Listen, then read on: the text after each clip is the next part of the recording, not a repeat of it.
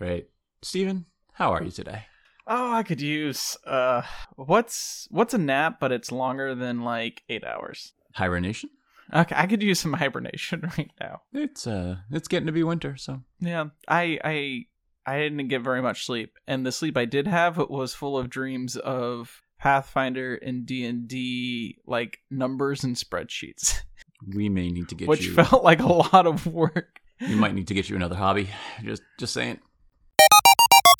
So before we get into our main topic for today, Chris, I guess we could talk about all the exciting things going on in D&D and RPGs at large. I think the biggest thing that's happened since our Spelljammer recording was that WotC basically removed all the lore associated with the Hadazi and then removed all their artwork. So, are the Hadazi just gonna go away? I think WotC is never going to look at the Hadazi ever again and be like, we made these things and they're there and we're never going to talk about it again. It's UA. It just didn't make the cut. Sorry. It's actually kind of amazing that they waited until now to remove the Hadazi and like no one else was kicking up a fuss about like the Hadazi's like artwork until now with the release, because like they had artwork of the Hadazi since they announced Planescape. And for those who don't know, the Hadazi are a race of monkeys, Flying space monkeys. Yeah, they're like flying space monkeys, and really they didn't do anything for me, so we didn't really talk about them beyond like their broken mechanics here. The artwork was problematic for a couple of reasons. One I didn't notice until someone pointed it out was they're wearing pants and shirts, but the way their wing flaps are connected is at their wrists and their ankles. So how were they able to put on the pants and the shirt? Tearaway Velcro. You weren't around the 80s, man. You're right. It was big. It was big. They are huge buyers of tearaway Velcro pants. Like every time they get into combat, they just like rip off their. I don't know. Haven't you ever seen like WWE wrestling and they just tear shit off of them? That's fair. Getting it on's a little hard, but they also had a very like kind of strong minstrel vibe to them, which is it's fine. They looked like space clowns with lutes. Yeah. But that wasn't problematic until I guess we got the lore on them, where they were kind of manipulated genetic experiments by wizards, which and then there are a couple of other parallels to like racist parallels to like black people and things of that nature. Slavery? Yeah, and slavery and all sorts of stuff. So they're like, oops, we're just going to delete all this information from D&D Beyond and remove all of their artwork. Part of the problem, like they didn't catch this beforehand, is all of their main designers are focused on one D&D, which we'll get to in just a moment. And so like this is all kind of, I don't want to say junior, but like they're less experienced maybe designers, and things aren't getting as closely checked over as they would because everyone's focused on like one D&D. And so like, things are going to slip through the cracks. Of course, there's the other issue of in 2E, Hadazis are called deck apes, which also took someone else to point out. Sometimes you call a deck a porch, and sometimes people call apes monkeys, which gets to the racial slur of porch monkeys. And so there's a lot of issues wrapped up in the Hadazi. It was ugly all around. There's so many races to choose from 2E. Yeah, they could have done the gift twice. Yeah. I mean, or a playable Nyogi. That might have been kind of cool. If they're going to remake a fucking astral elf, then do lizard folks. Who doesn't want giant lizards flying around on spaceships? They did. Lizard folk are already made. Yeah, but they can make an astral lizard folk. They did it with elves. Lizard. They do it with elves for everything. There you go.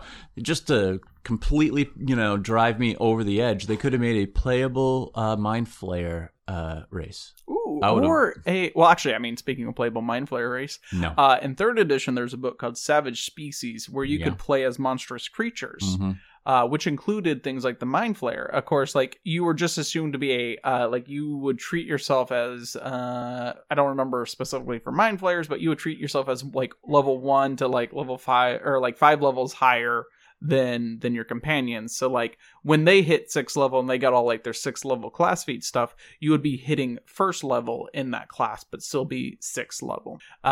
Which I did make some homebrew that was kind of like Savage Species, where you can take levels, as it were, in other monsters and have a stronger kind of like monster race, but your level progression was a little sloped down if you wanted like the full monster ability, and you only unlock them at certain levels. Never bitch again about, oh, they've put so much stuff onto the DM that they have to do. That's you doing it to yourself. I mean, that was just kind of for fun because I really like the book Savage Species. I think it was a really cool idea, and I think it could work well with 5e. But... yeah, then 5e. I mean, it'd be really broken, but also at the same time, it's like if a DM is allowing it, like they know what they're getting into.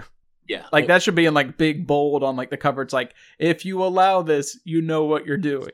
That probably wouldn't sell as well. Probably not. But you do this to yourself because you'll do something like this. It'll be pretty neat. You'll mention it at the table, and you know that we have at least 2 people that sit at our table in our current campaign, at least the one I'm in, that'll be like, oh, they'll read it and they'll come back to you, and then they'll start using these powers, and then your brow will get all furrowed, and you'll be like, oh, why did I do this to myself? The thing that has furrowed my brow more than anything is like the Battle Dancer and and the Lucky Feet. Yeah, those are the 2 that really grind my just don't cogs. let the Lucky Feet in the game. Well, I would do that now. They did nerf it in 1E though. It's not nerfed. 1 D&D. It is not nerfed. Well, no, it's not. The halfling. In fact, I feel like it got a buff. But we'll get to 1D in just we could talk forever. Calm your horses. That's kind of, I don't want to say it's exciting news. It's just, it's a problem that WotC has. I'm surprised. I thought they were hiring like diversity editors and cultural writers. It's and interesting stuff. you say that. It's kind of surprised that it got missed. They did. The last 2 books had... Unless they didn't do it for Spelljamers. They didn't. The last 2 books, if you look in the credits, have diversity and... I forget what the other word is. It's a diversity editor. It's a consultant that'll go through and obviously try and bring WotC into the 21st century. For some reason, they're not in Spelljammer. They were for the previous 2 books. I know they were for Witch Light, blah blah blah. Wild Beyond the Witchlight. Thank you, and whatever the book before that was, but no, and it was it was Radiant Citadel. I bet they were in. And that was a lot of that burned up a lot of Reddit threads and Twitter feeds because that people wanted to know why they did that. Probably because they're all working on 1 D&D. But which just means that this was like a throwaway, like, ooh, let's try and get some more money while we're working on 1 D&D. I don't think it was. I think that they had this scheduled for a long, long time, and then 1 D&D they started fast tracking it because I really wasn't expecting 1 D&D for probably a couple more years. I thought they would milk it 5e for as much as they could. It's 10 years once it comes out. It is, but and hey, 1 D&D is 5e, Chris, and 3e, and 2e, and 1e, and it's not basic though. Nobody should ever play basic. How about that? Yeah, no cultural consultant credits. I mean, they might have, maybe, but you would think that they would put something in there. No.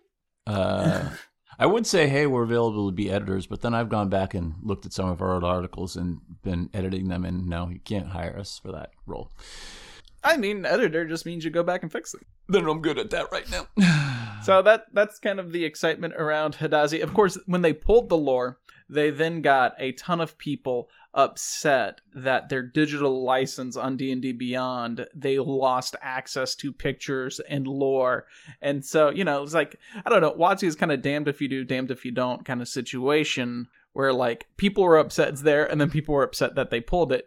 And I think people are failed assholes. to well, no, I think it's more people fail to understand when you buy a digital product, you are not buying that product. You are instead buying a license to view that product or to access that product. But that product can be taken away at any time. It's just bad business to do that. Everybody read those terms when you download Apple Music. You just saying, read them because, if somehow Apple like disappears tomorrow, like all of your iTunes music on because you never actually owned it. Nope, you didn't. And that's the problem with. I mean, I don't want to say it's the problem with DRM. There are good reasons to have DRM. There are also good reasons not to have DRM. That's why I still have 5,000 CDs. Well, that's also why I somewhere. use like GOG.com to like buy games and stuff. Is because it's DRM free, which means yes, when I buy it, I It's actually yours. own it. I can throw it on like a flash drive and give it to other people, if I want to share things of that nature. Mm-hmm. So the other exciting bit of news is that 1D&D had its release, and we did, and they did the survey for it. This one was all on character origins. We kind of touched on this a little bit last podcast, if I remember correctly. The only reason I want to talk about this is because, similar to the Hadazi thing, it seems like anything that WotC can't do anything without being called racist. Well, there's the thing, and it. We've had these discussions before as we sit across the table because you're 30. I'm only 30? God, I feel 80. I'm a little older. Yeah, 80, like I said. You're not quite there. Although I did create time travel because I've thought I was 52 all year, and I'm only 51. I'll be 52 next year, so I invented You time bought travel. yourself an extra year. I did. A lot of it has to do with the older generation players not understanding what's wrong with this. Well, no. So let me tell you why 1D&D is now being called racist. Oh. Which part of it is like you guys are just being not nitpicky, but like looking for a reason. Yeah, like over exaggerating stuff, and then other parts it's like, yeah, that makes sense. Yeah, that's kind of a misstep, but It's also UA. yeah. Well, what they're getting called racist for is the backgrounds, the background templates that they provided, which again are templates. It's just a way of creating this background.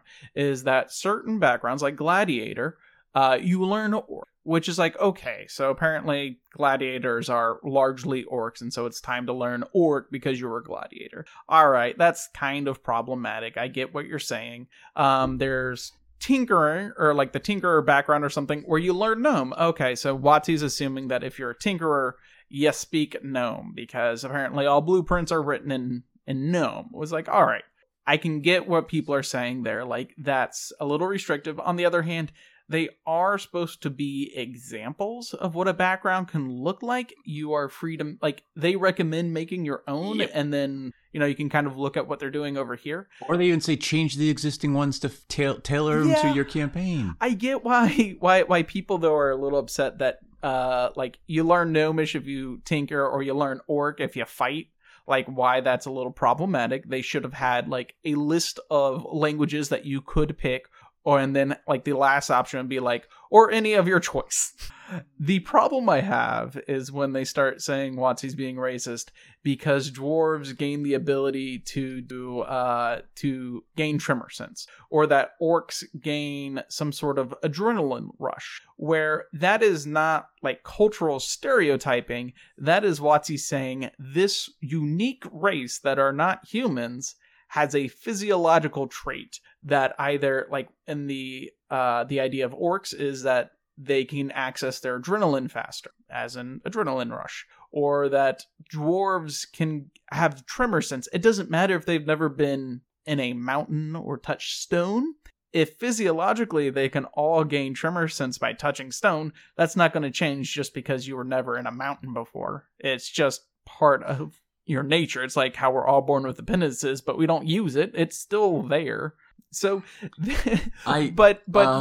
So wait, go back. Hang on. Yeah, definitely. So, I mean, it's just Twitter. It's like who one person who turns a mountain into a molehill into a mountain.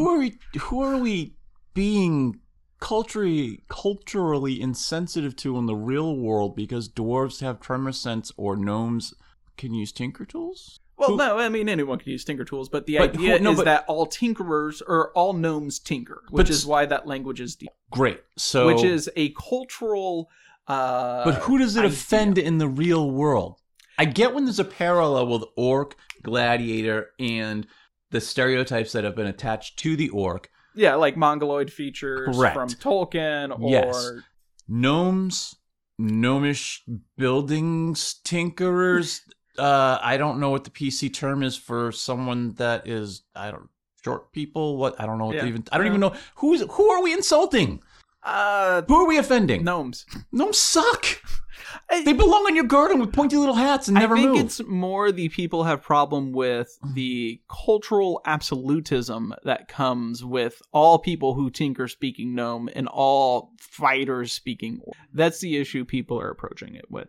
And I understand, the cultural appropriate absolutism that's going on, in which case it's just you defeat that by providing more options than just a single option for your language or things of that nature. They write it in there. The other problem is I think people are way too fast to say that something WotC is doing is racist because there are, D&D is a lot bigger than it was, which is great for it because it means we have a whole lot of new ideas. We have a lot of new people taking part in RPGs. There's a huge amount of new cultures being introduced to it. I'm starting to think that no, I have always been the biggest proponent of the fact that I love how much the game has grown since when I was a kid and got beat up for it.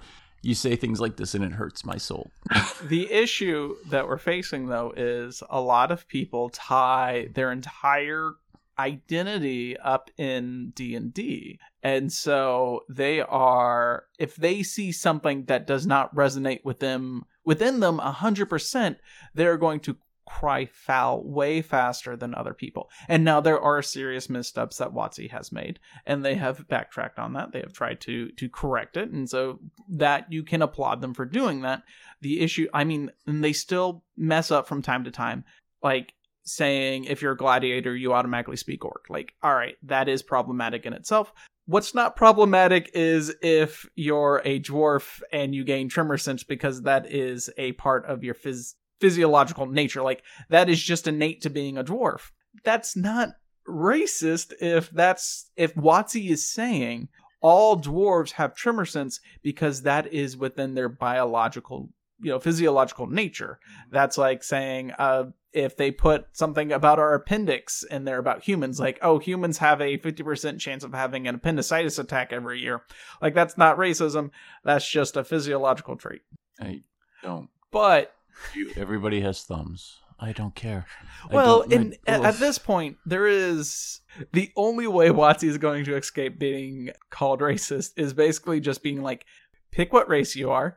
You gain that name as your race. It comes with nothing else. Pick a background. You gain that name as your background. You gain no other mechanics. Here's a massive list. Pick 5. Yeah, they're not giving us guidance now. What are we supposed to do? It is the amount of shit that they have had heaped upon them is unfucking believable. People, part of that mountain is their fault. It's a fucking pretend game.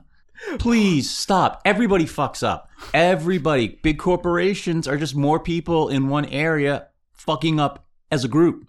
They're trying. Well, they could get better, a lot better, a lot faster. Is WotC signals a lot that they're very culturally aware, and so when they have a misstep, which kind of happens often, they get a ton of shit thrown at them. Mm-hmm. And so part of it is they saw they could make a lot of money by talking about how culturally open and how like, I don't know, do kids say with it anymore?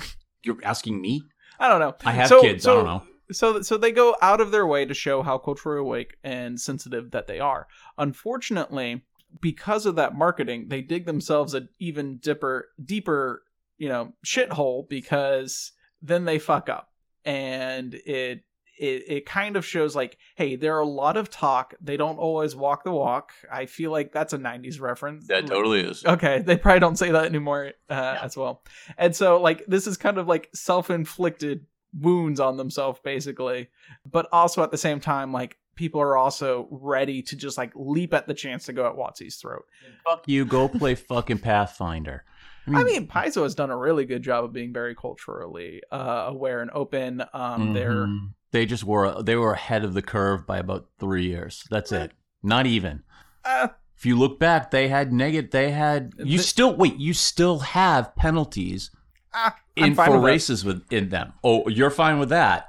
You're fine with penalties for your race. I was fine with D&D I was penalties. too, but no one says anything about Pathfinder because they're the smaller one. Everybody likes the small guy. It's like when Atari was around. Do you know what Atari is? I know what Atari is, Chris. Atari. They got bashed after everything took off. Everybody loved ColecoVision or Intellivision. It sucked, but it was cool. They had like 3 or 4 great games. Everybody loved them. Nobody loved the Betamax though. You know. Well, also, anyways. I think one of the benefits for like something like Pathfinder 2e is that everything's behind a feat, so everything is by choice. So if you don't want like gnome lore, you don't have to pick that feat. You can pick something else, and so you have way more opportunity and freedom to make your character, which is kind of. You're still starting off by picking a race with a negative benefit to that race. But then you get even more benefits because you take that penalty. So instead of only getting 2 free boosts, you get 3 free boosts and a penalty. I get it, but there's still a negative connotation placed upon that race based upon the fact that it's never any mental or it's never intelligence that they take the penalty. I couldn't tell you. It's unfortunately WotC put intelligence for orcs back in Volo's guide, so unfortunately WotC kind of suffered. But also, like, there's more freedom because you have greater choices, and so you never feel constricted by a culture that being thrust upon your character. Okay, so let me ask you the question: if one D&D does that, let's say they put that penalty in, but you have more choices. I don't think they're ever going to do that penalty. They're just going to keep doing what Tasha does, which is you get to pick your +2 and your +1. But I'm not saying they will. Let's just hypothetically say they did that. Let's just say that they blatantly copied Pathfinder 2. Oh wait, that's what Pathfinder did with 3.5. But let's say it wasn't blatantly copying; it was using the OGL. And just taking everything, putting new names on it. There was a lot of similarities. Let's not go down that rabbit hole. No, they were using the OGL. Yes. So it's not copying. That is using the OGL. It's not copying, Chris. If you are using something freely given to you, semantics. Let's say that they did exactly the same as. Do you not think that they'd catch a ton of shit because of those negative?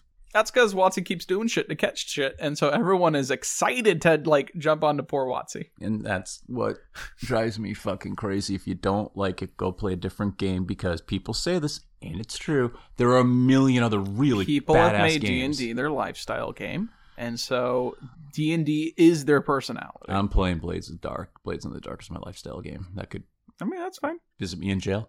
I mean, Blades in the Dark has its own cultural things, but it's also tied to a world. Whereas D&D claims it is system neutral, system agnostic, when it's really kind of not.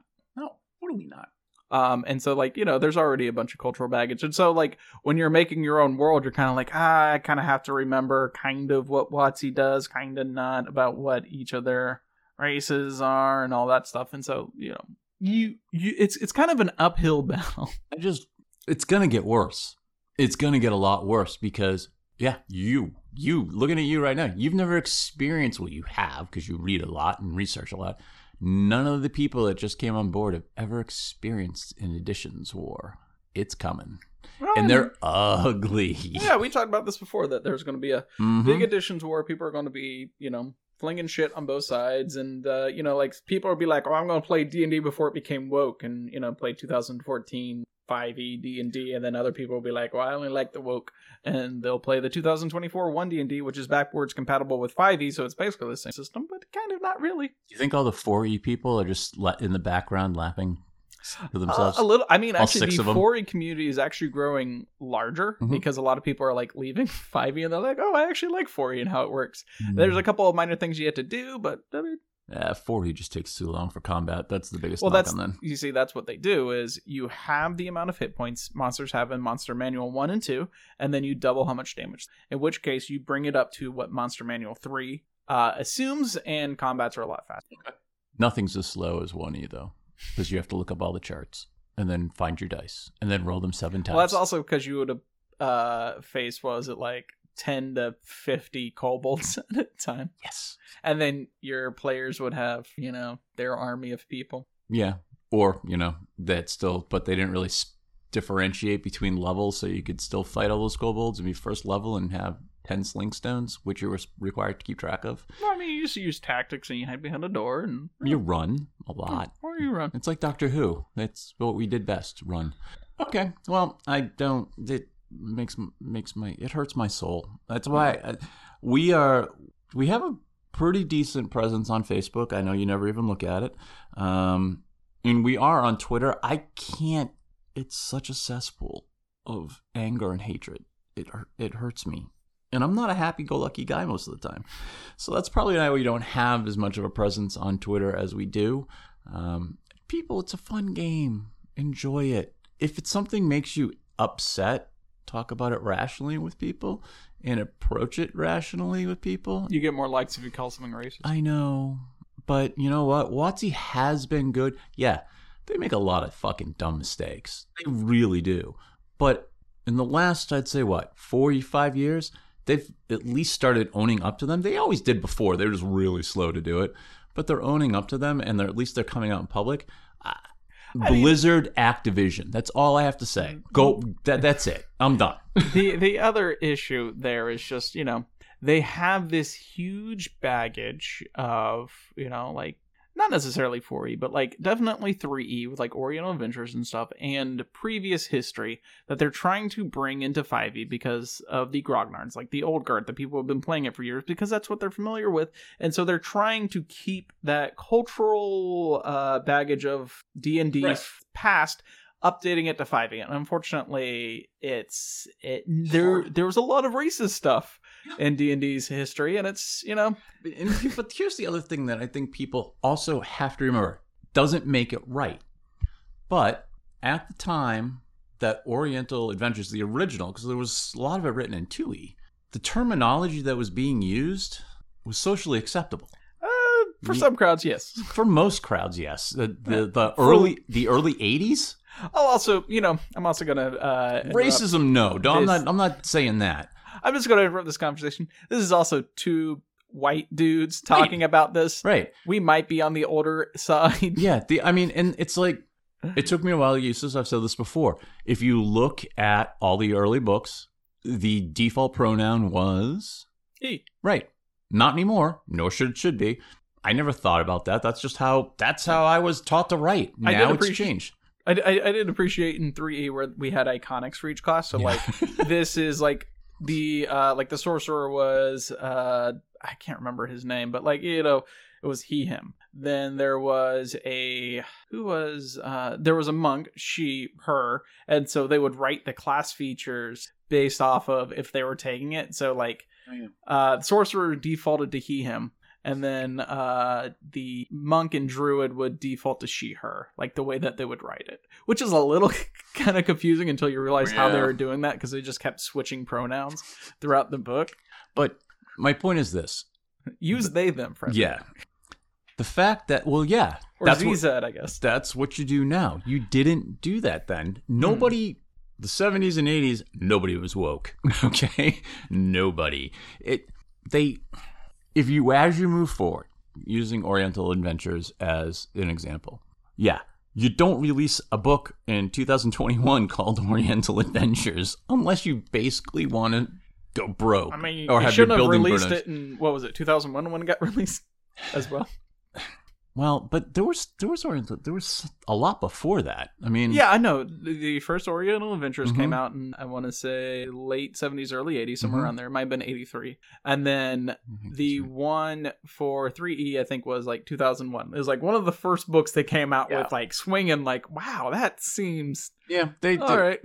Try and make the change as you move forward. Yeah. But people need to understand when they start digging back and start yelling and screaming about they've always been this way. It's all yes, but no. Put it into context of the time frame that it was in.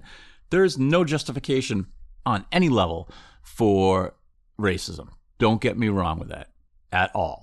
There 1985 isn't. was the first one. Okay. And then 2001 was the second. I am not condoning racism. I'm just saying that cultural insensitivity was a real thing. Nobody gave it a second thought, and now they are, and that's a great thing.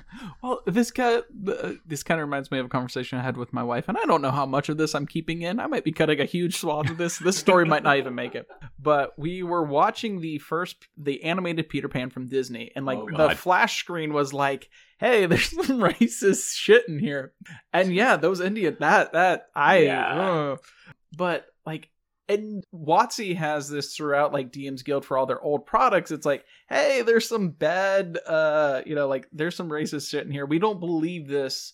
And, I don't want to see those things disappear, but I can't help but be needle at me that they're still wanting money for these like the really racist things where it's like, these things shouldn't disappear, but also you're putting kind of, these things behind a paywall, like something about that just feels wrong. And it's like, you shouldn't make these disappear, but also at the same time, you're making money off of these racist ideologies. Maybe what should happen is these companies should have the disclaimer, but then have it public and for free so that anyone can access it.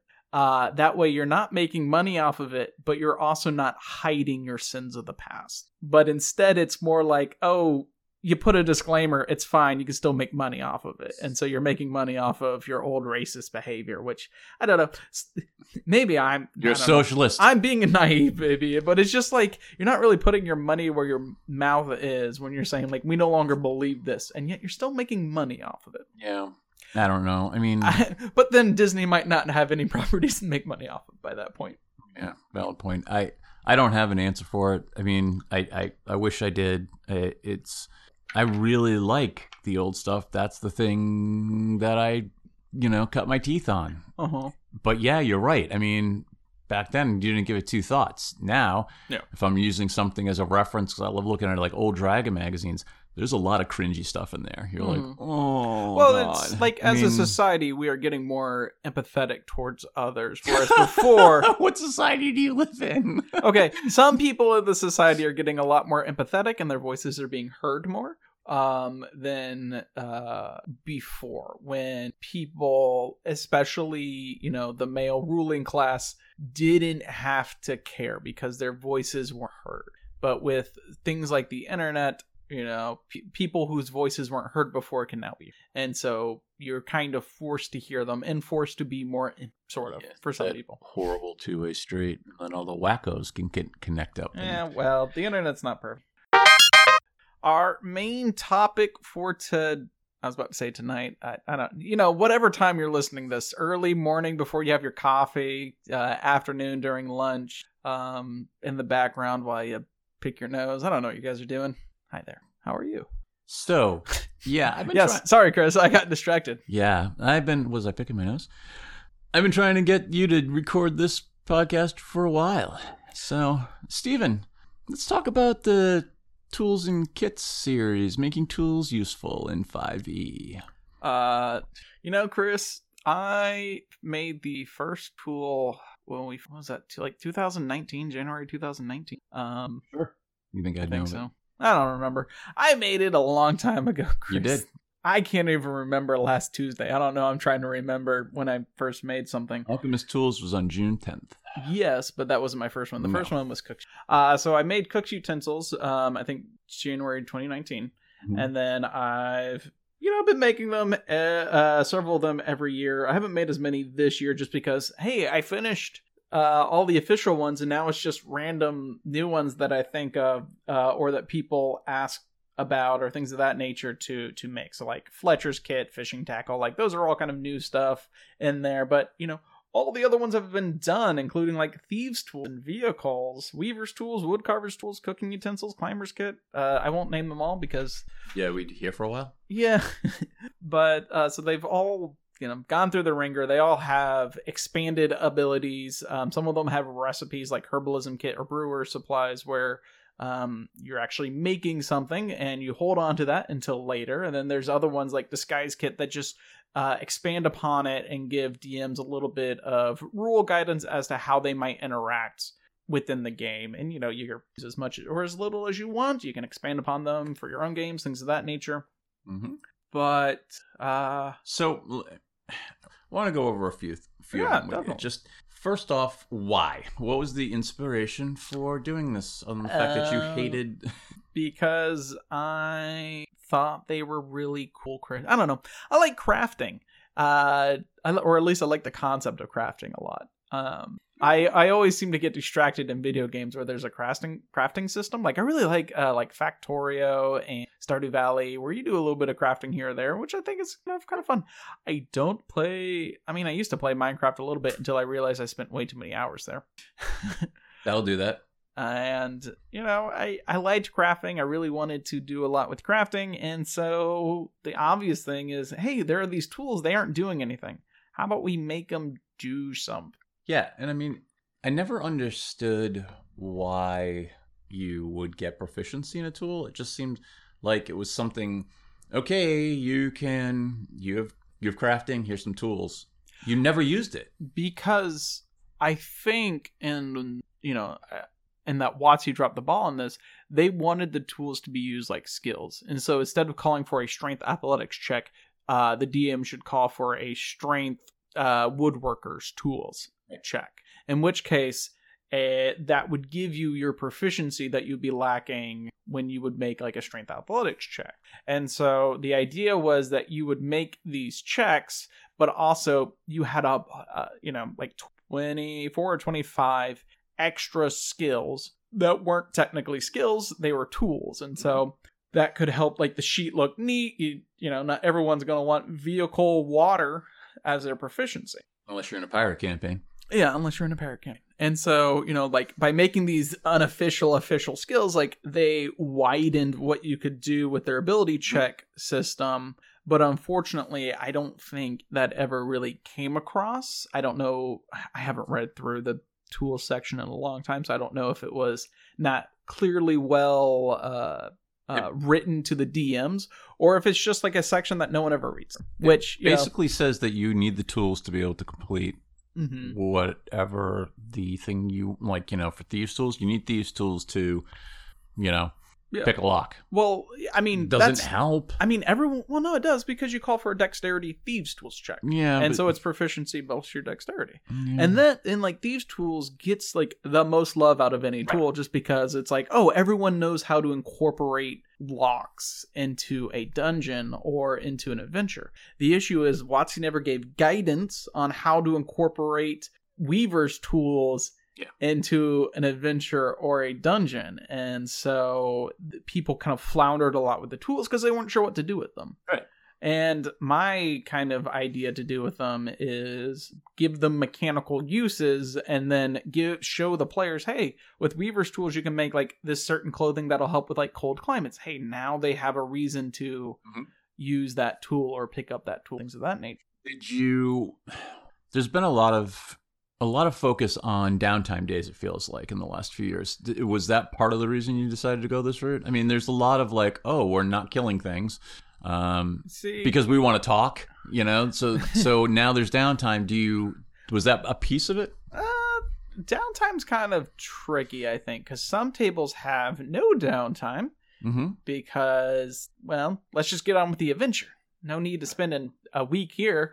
And then other people want downtime because they don't want people to go from like level 1 to level 20 in I think if you follow the adventure guidelines, you can do that within like 2 months. And they don't like that idea of like someone suddenly becoming an adventuring hero within, even less than a year. And so they will artificially place downtime days so it like expands how long it takes to get from level 1 to level 20 in like years. In which case, like you want players to do something there. It wasn't me specifically trying to find ideas to fill up downtime days. It was more of, why not use this? And if a player uses this wisely, then they get to use more of the tools that they have.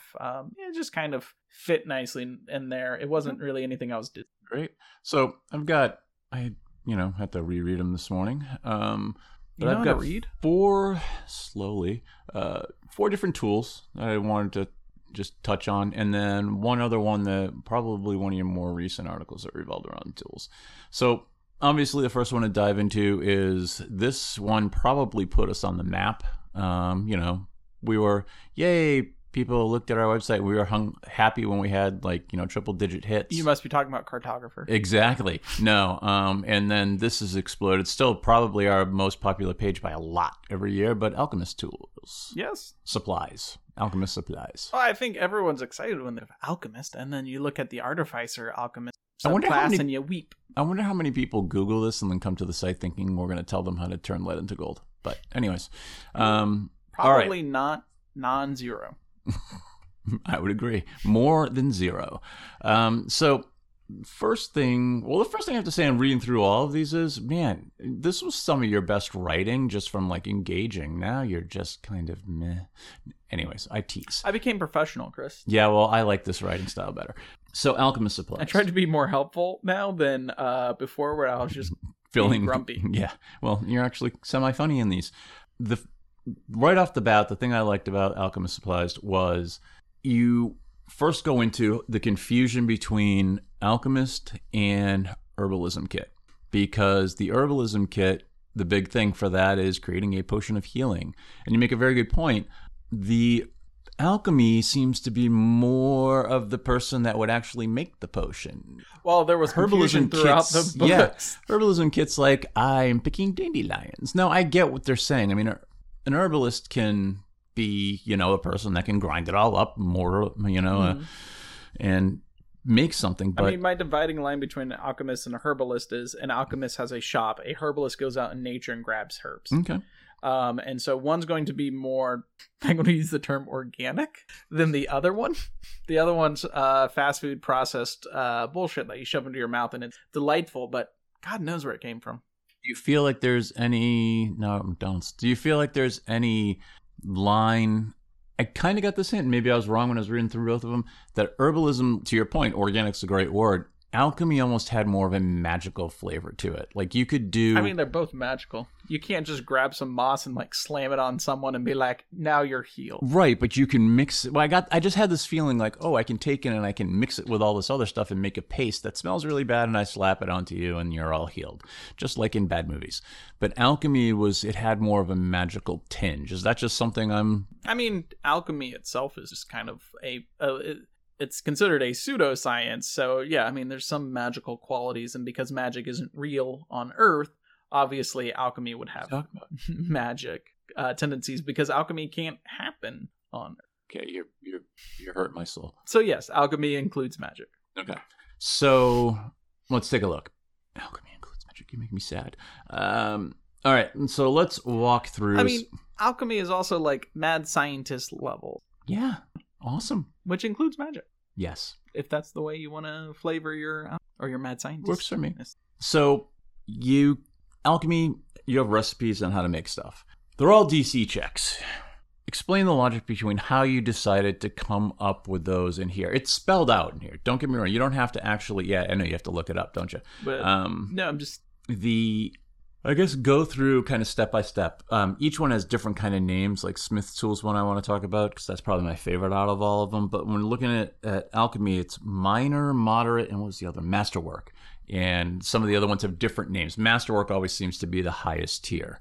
The DCs, I mean, they're just simple DCs. You look at the Dungeon Master's Guide, and then, 5 is easy, 10's moderate, 15's hard, 20's very difficult, 25's nearly impossible, 30 is nearly impossible. I forget what 20. They're all just synonyms of how difficult. Okay. And then the DCs for each individual item is based off of, in my opinion, how powerful its effects are in the game world. And so the more powerful something is, the higher the DC is. And the increase in gold cost. There's 3 things to kind of keep in mind with herbalism, alchemy, and all these other tools is, and I've had a lot of people ask me why certain things are more expensive than other things. It's how much time are you investing in something? How much gold are you having to spend? And then what is the effect?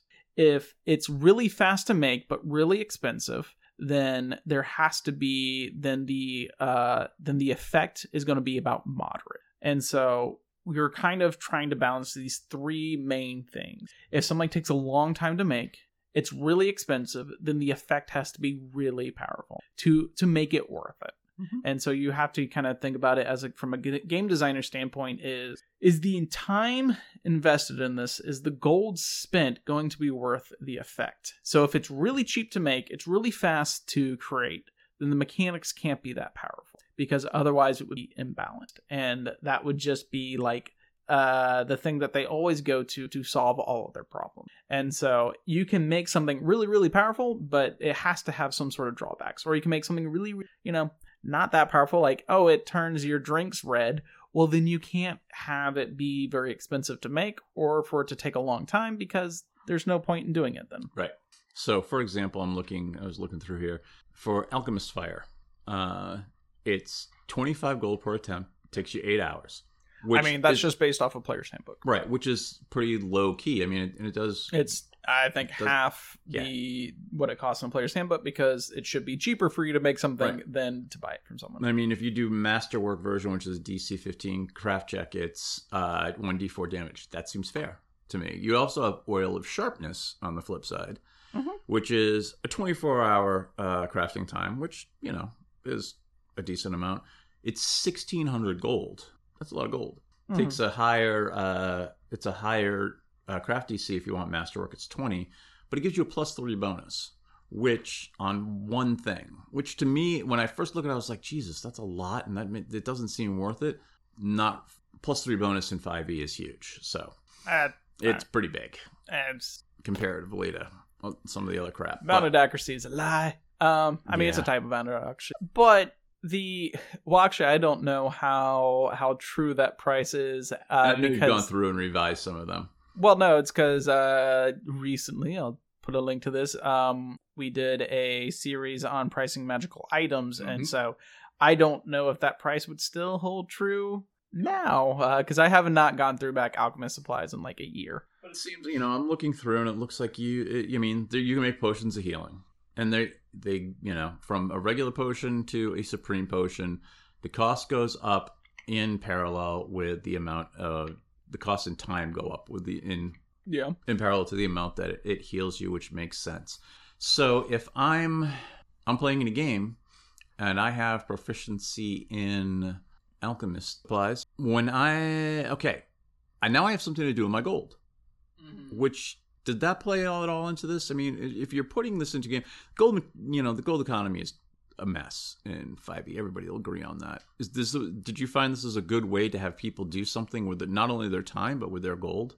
Yeah, it was something to spend their gold on, but also I sold magic items, so in my game world, so, they already had something to spend gold on. They could also buy ships, houses, things of that nature. I did recently, this was before I did the tools, learn that after WotC, if you follow their dungeon masters, their charts and stuff, you're supposed to have, I think it's over 1 million gold per player or per character after adventuring from level 1 to 20.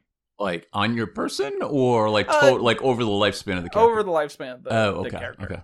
So it's that seems excessive. Yeah, Jesus. I can buy my own island with that. Okay. So, and then the inspiration to come through with some of these recipes. Now, I know you went back, and I'm just looking at it. I know, where is it? You have Smoke Stick in here, or Thunderstone. Smoke Stick's from 3.5, right? Or is that from Pathfinder? So you have some ones that I know were from previous editions. I don't remember Smokestick, where that came from. But Thunderstone is, I think it was in 3E, but I was looking through the 4E Adventuring Gear book. I forget what it's called, but I can put a link to it. And they had Thunderstones. I was like, oh, cool, we can carry that over. That's something useful. Some of it was also for Alchemist Supplies, going through the Dungeon Master's Guide and all the potions there, and kind of giving them conversion. But I didn't do all of them because, I'm not going to go through, because it's a lot of work when I can do custom items as well. But also it gives guidelines to other DMs, if they do actually want all these potions, now they also have guidelines that they follow. Excellent. So, I cheat by making other people do their work. It's up to them. I'm just as bad as well. Oh, okay, I'll leave that one alone. So, in our Pathfinder campaign currently, I love crafting, except for the fact that everybody wants me to do shit for them. To be able to make, that's the other thing I wanted to ask you on this, especially with Alchemist tools. How would you, let's say I created 5 moderate potions of healing, and I don't have it in front of me. What if I want to sell those? Would you determine what if I want to live in a capitalist society, make something and sell it for a profit?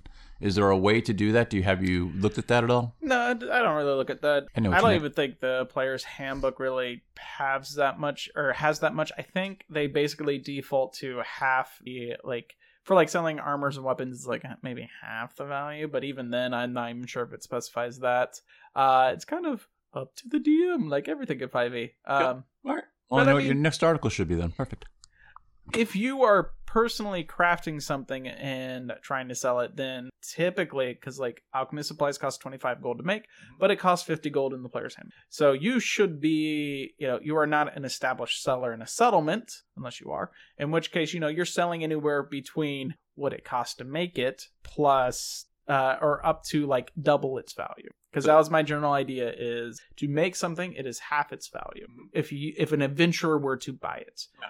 Now, that doesn't mean that you can always sell it for, that much, or maybe you can sell it for more if you're really good at like persuasion or deception checks. It's kind of the situation within your game world and up to you. Product costs are high in your fantasy world. All right. So gotta make gold useful somehow. Mm-hmm. So like I said, alchemy, definitely the biggest one that was on there, but the smithing tools, smith's tools, whatever you want to call them. Smith's tools. Yes. This is probably one of our other popular ones, and it's my favorite one, only because, and I gotta go find it right now, you can have a wagon. You can have a portable forge, which I'm gonna get one of these times. Yes, a traveling forge. It costs 800 gold. I have that in my back pocket right now, which is my bag of holding, which I probably lost. I missed. Yeah, I wasn't gonna get into that. So, let's say, I love smithing tools. I wish there was more of a way to use it, which would come back to having the game. You would need to be able to be like, okay, your shield is actually damaged for it to have a function to carry around a wagon with your forge in it and your anvil. How do you see putting these tools into the game to make it worthwhile to do this? Okay, I get what you're saying. How do you quest with smith's tools? Yeah, but like, what? Yeah, why would I bother doing this if my sword never, like, no one's sword ever breaks, no one's sword ever goes dull. Throw a lot of oozes at your enemies, Chris. I mean, the players. Yeah, shut up. But you know what I mean. So I had a similar kind of inspiration. I made D100 list, even though I hate lists. And it is just quest for tools. That was going to be the final thing I was going to pull up. That article was something I want to talk about too. Oh, I found it. Have I got a job for you? D100 quest for tools. Yes. And so, part of that was like, all right, so I've made all these tools, but what can you really do? Like, they all have these mechanical benefits or like mechanical things so that you interact with the tool a bit more. Unfortunately, like Smith's tools, like, you're kind of restricted to what's already in the player's handbook for making. You could make more stuff, but then you're starting to move further away from that. The other thing I would add now to like Smith's tools is talking about more like rare metals and things of that nature and how that might affect these or things of that nature. But I mean, that's kind of like a small addition there. Right. The thing to kind of keep in mind though with tools, you can do more than just make stuff with. They can be involved inside of like side quests and things of that nature when you're running your games. Like they don't have to be a major quest focus. Like the end of the world isn't going to be reliant on your ability to smithy. But what you can do is have like little side quests that can give players access to rare materials, things of that nature, to help them build some of these items that they want. Or maybe, taking Smith's tools into account, maybe they can get access to adamantine so that they can make an adamantine hammer or make adamantine plate or things of that nature. Right. Yeah, because one of the things I did appreciate in Smith's tools, was there any temptation? Well, for you, I know the answer is no, but it seems like there would be a temptation to be like, oh, Smith's tools, okay. You go through and you have basically the list of armors and weapons that they can create, the time and the whole process. There's no magic items on there and I appreciate that because you you can make the plate mail, but then there's magic involved to be able to make it +1 plate. That's not what you're talking about here, correct? No, you're Smith's talking Tools about is not being magical. Yes, you're talking about being a blacksmith, not a magical wizard blacksmith, which I appreciate. Which really, I mean, if we're going to look at like the historical context around blacksmithing, that meant you're probably making nails and shoe horses. Yeah, you were making common items for people. There were armorers who specifically, like, they only made armor because that's all they were taught. There were cutlers who made knives. That's all they did. They might make a sword, but no, their primary focus was on knives. A blacksmith typically was just building supplies, and then there was one specific for horse hooves. And so they were way back then. You were incredibly specialized in your field. Whereas now it's a little bit more like we kind of generalize blacksmithing skills to be like nail making, swords, armor, all these other things that like it would be 100 different very specializations for blacksmith. Okay. Because not everyone needs a cutler, and so you would there would be like a traveling cutler, or you would go to a fair where there's a cutler there to sell all their goods, and that's when you would buy a knife. Not, you wouldn't go over to your blacksmith buddy and be like, "Can you make me a knife?" And they'd be like, "I can make you nails." I can make some weird metal, like vaguely shaped like a knife, but like they wouldn't have the secrets towards knife making, which was like passed down from master to apprentice. And so, it's also why we have a lot of lost knowledge, because things weren't written down because people didn't know how to write. And they were I don't know if this is true, but I feel like they were more secretive about their secret. Just us, Johnny Tremaine. Did you have to read that book? God, it was horrible. I don't know what you're it's a horrible book. Don't ever. The kid I don't was a even know what blacksmith. book you're talking about. Johnny Tremaine. I don't know what you're talking about. Don't. Yeah. I thought that was the author. No, just no. Okay. Don't. Well, I won't read it. All right. And so Smith's Tools itself, yes, is non-magical just because it is not assumed that a blacksmith is going to have spellcasting. Now, maybe you could work with your players, and if they are a spellcaster and they have blacksmith's tools, like, hey, maybe they do know how to enchant objects.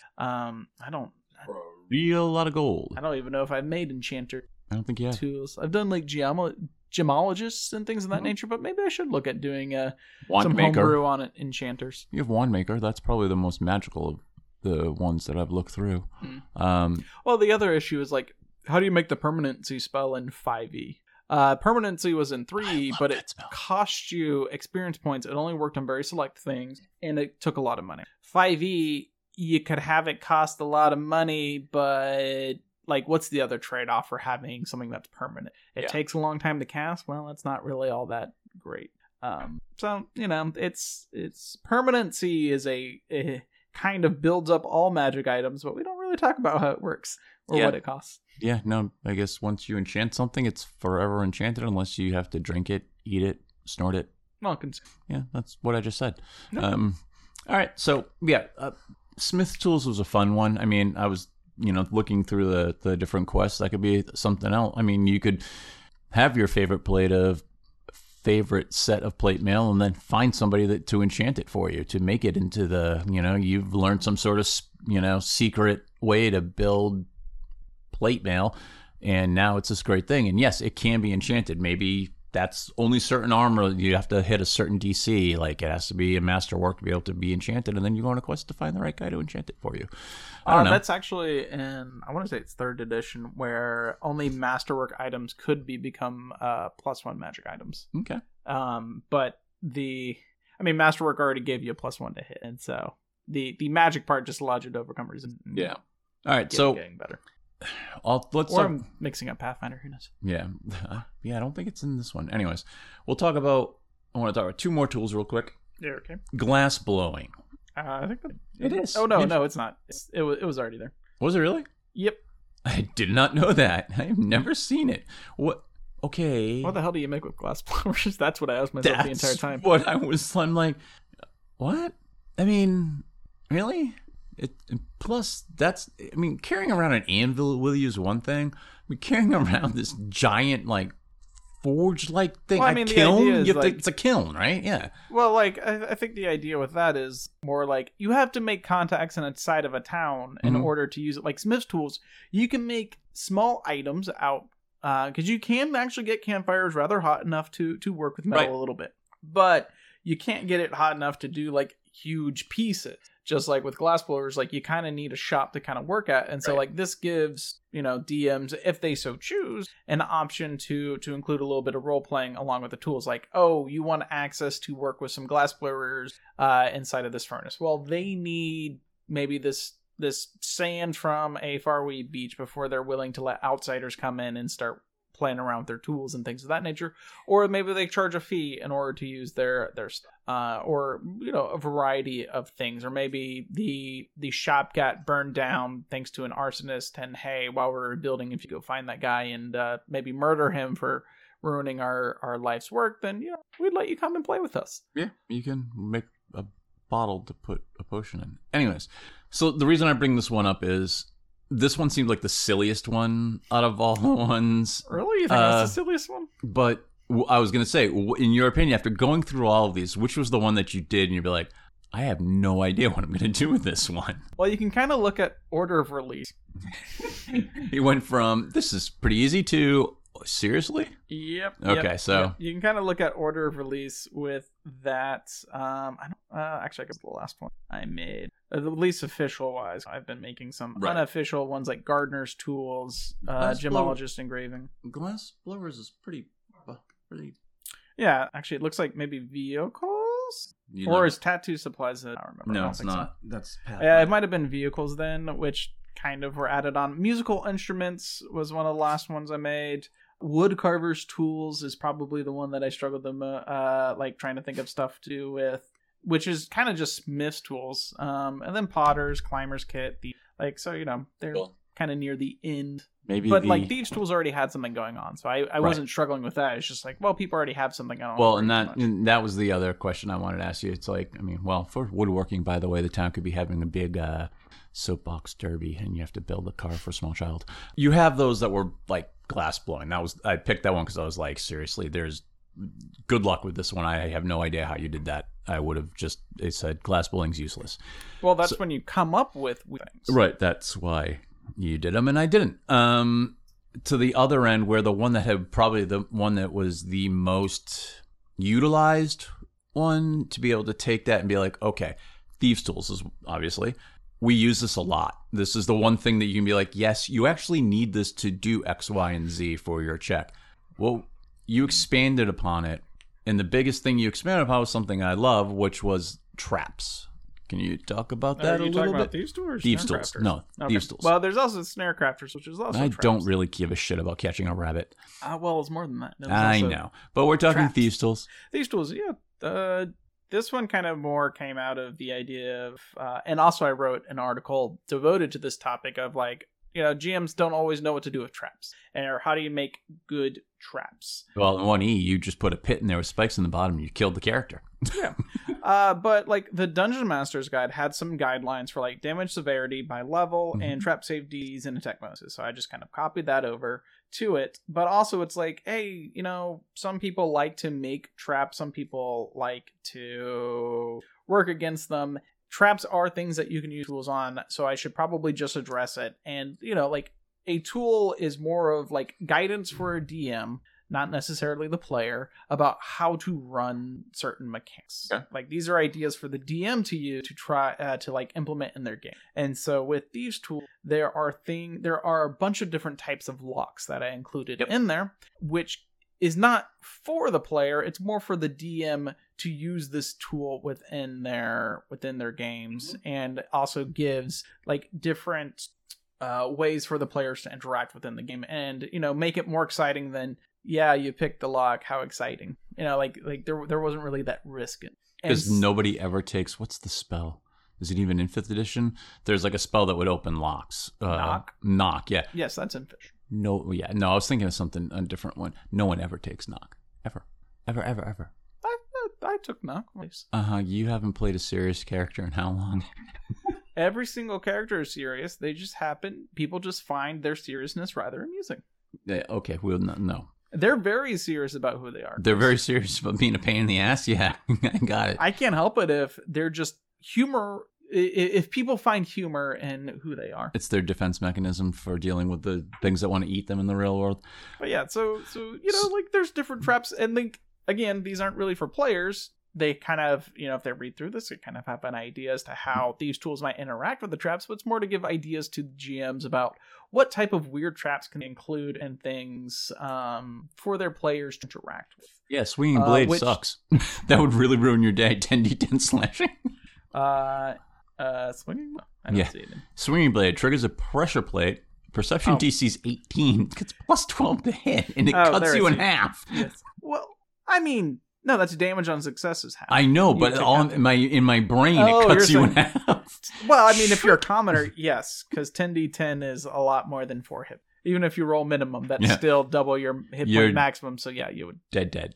But like something like Petrification Trap, that's not really something that a player can build, or a Sphere of Annihilation Trap, not something a player can build. But hey, DMs. Here's some traps I've done. Sphere of Annihilation might be one of my favorite ones. Oh my god, was the campaign you ran where there was like a hole or a door or something? We couldn't see through it. And we're like, should we reach through? Should we walk through? And I was like, I don't know. And it was a Sphere of Annihilation that came out. Yes, eventually. When you put up Magical Darkness, no one can see through it anyways. And so people with dark vision are like, oh, there can't be anything dangerous in there. I can't see into it. And so then you hide a Sphere of Annihilation inside of the Magical Darkness, and then you just watch as they walk through and they get hurt. I don't think I got... The only thing I think that saved me was the fact that they move really slow, if I remember correctly. It's like 10 feet. Well, I think the thing that saved you was that someone else triggered the trap as they walked into it first. That's right. Never going first, kids. And you tried using daylight because daylight counteracts magical darkness, and so like it's radius, and you're like, oh, that magical darkness isn't fading away. Weird. Now it's rolling towards us. Everything about this is bad. All right. Yeah. Hide more Spheres of Annihilation inside of magical darkness. That's the best trap. I don't know what to... Yeah. So for these, I like the fact that you are using traps as a method for the DM to be able to use for the players to engage with their traps. You know what I mean? The Thieves' Tools are required. Hey, I'm giving you traps. Let's break away from Thieves' Tools. We're talking about Thieves' Tools. What are you going to do to use them?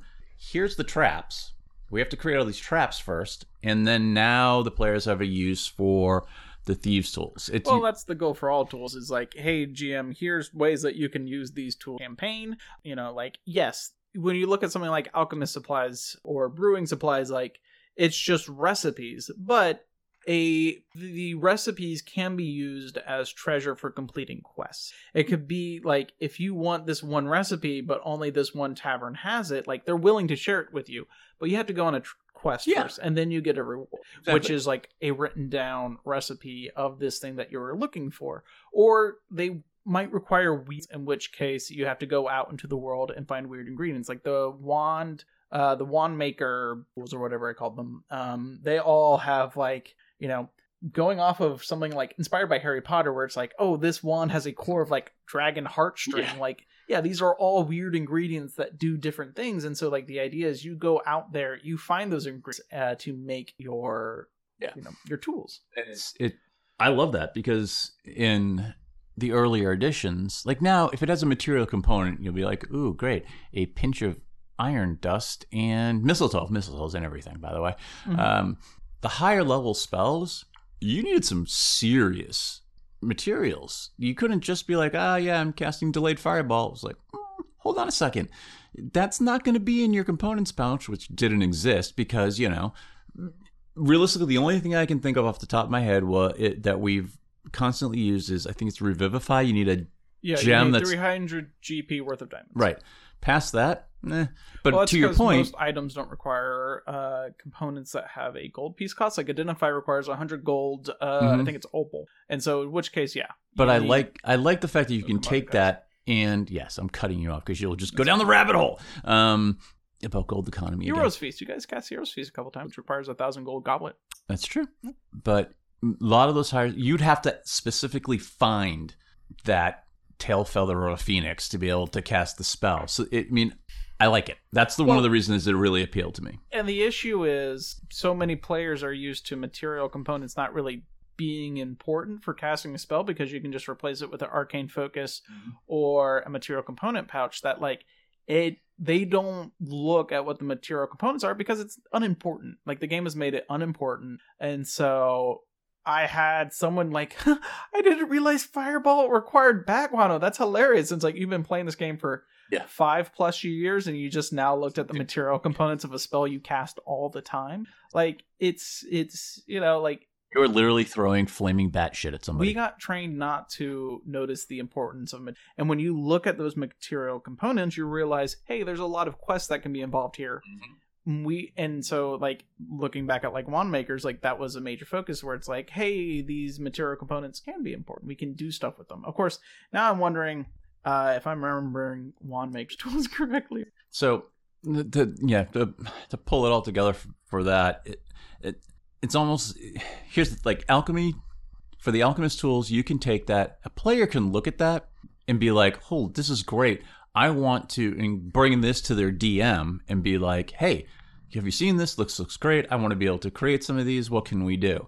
The flip side to that is for thieves tools, a DM's going to take that and be like, wow, these are great. How am I going to incorporate that into a campaign? So you've covered both sides of the spectrum. I think that certain tools can appeal to certain groups, certain to the players or the DM, because I know people that have gotten this. They're like, hey, I showed this to my DM. I want to be able to do that. And we've incorporated it into our game. The flip side is I've seen DMs come back and be like, hey, I found this and I've added it into my games and my players love it. So both sides can look at it. It's not the old, you can't look at it. Whoever made this is an idiot. No, we haven't gotten that. I know, I got one for Xanathars. It's like, the ones in Xanathars are perfectly fine. You don't need to recreate them all. No, the ones I love are when the people like will tell you, historically that's not correct because a cobbler was blah, blah, blah, and tells you, like, I'm like, really? I don't... People are passionate about the weird knowledge they have. Really weird knowledge. What was the one there was one that, it was someone going into the radiant heat that is produced from a fire when Smith's tools that would be needed. I was just like, I failed chemistry. I don't care. It's a fucking made up game. Anyways, you live in a magic world. So where do you see yourself going next with the tools kits and stuff? Maybe I'll come up with more ideas to make stuff. Okay. Is there anything I need to go back through and like some updates and maybe add in some more magic items and stuff. Is there? There have been additional recipes for 5 of them, correct? Yeah. There's additional. So if you're willing to pay a small fee and buy off of the Dumpstat store, we have made additional recipes for alchemist supplies, herbalism kits. Actually, the herbalism ones are nice because you can also get an illustrated version where you have like artwork and stuff for unlike cards and stuff that you can give to your players just to make it. There's brewer supplies. There's Smiths. No, I haven't done Smiths. Poisoner kit. Poisoners, yes, there's Poisoners, there's something else. I can't remember. Poisoners is also one that's very useful in the game. I think that's one of the ones that can be utilized also more than others. Okay. And maybe one day they'll all get shoved into a single book. I was just about to say, hey, you're going to cut this piece out, but I was going to say, so when are you going to combine all these into one book? And Cocaine, that was the other one. Cocaine? Cocaine. Okay. I don't know. Who knows, Chris? Who knows? I mean, 1D&D's coming out soon, so it's like, do I update these for 1D&D or like, it's technically backwards compatible. So do I just make the DM do all the work? If you're happy just having me bug you about it every month from now to the end of time, that's fine. Hey, we get more people saying that they want a book of tools. I'll start clearing off projects from my list too. Well, if I had access to the actual things and I could do it myself, but you won't give that to me, so fuck you. Well, that's because, Chris, it's proprietary information. Yes. Okay, good. It's proprietary Steven information. Yeah, Dumpstat owns all that. You were working for Dumpstat when you did it. No, we're like a sophomore company. I was working for myself. Whatever. Anyways, okay. So if you haven't taken a look at the tools, definitely take a look at the tools. But I think the great tie-in for the tools was the quest for tools, because it actually, and a lot of them are good for especially low levels. I mean, there's a lot of simple things to do. A lot of them are great to just roll a D100 and then, like someone can't make it, so you just want to do a side quest instead of like the main quest thing. You're like, oh, this blacksmith needs weird Umber Hulk armor. It's probably in the cave over there. Go in there. And that was the other thing I was thinking about with that is like talking about downtime days. It's like, great, okay, they're tired of going into the dungeon and trying to have a run home to heal. So we're going to just have them take a left turn a little bit and they have to go do X, Y, and Z. It's something that is just nice to get off the beaten path once in a while. So they're fun throw-in kind of adventures. You know, side quests are very underrated these days. Players would rather just do dumb shit instead of going to side quest. I did write about how to create quests. I know. This last week, so I'll leave to that one. Good. Just good. You know, in case you want to include more or like come up with better ways of making quests and trying to understand like the intricacies between like what's a major quest, minor quest, side quest, like where do you draw the line? Things. Usually when they're dead. So all right. So I think probably our next podcast will be on 1D&D because by then the second UA should be out for it. I think it's coming out October 1st. They're supposed to release it monthly. They said they were going to try and do it monthly. They said they're releasing it Monday. Was it Monday? A week from Monday? No. I don't know. I don't know what day it is. Yeah, time is no meaning. New stuff. So, I just know they said that they would be doing their goal is monthly, but it wouldn't. We can talk about 1D&D a little bit more as it moves on. I think it's going to merit more conversation. And plus, there's not another book coming out.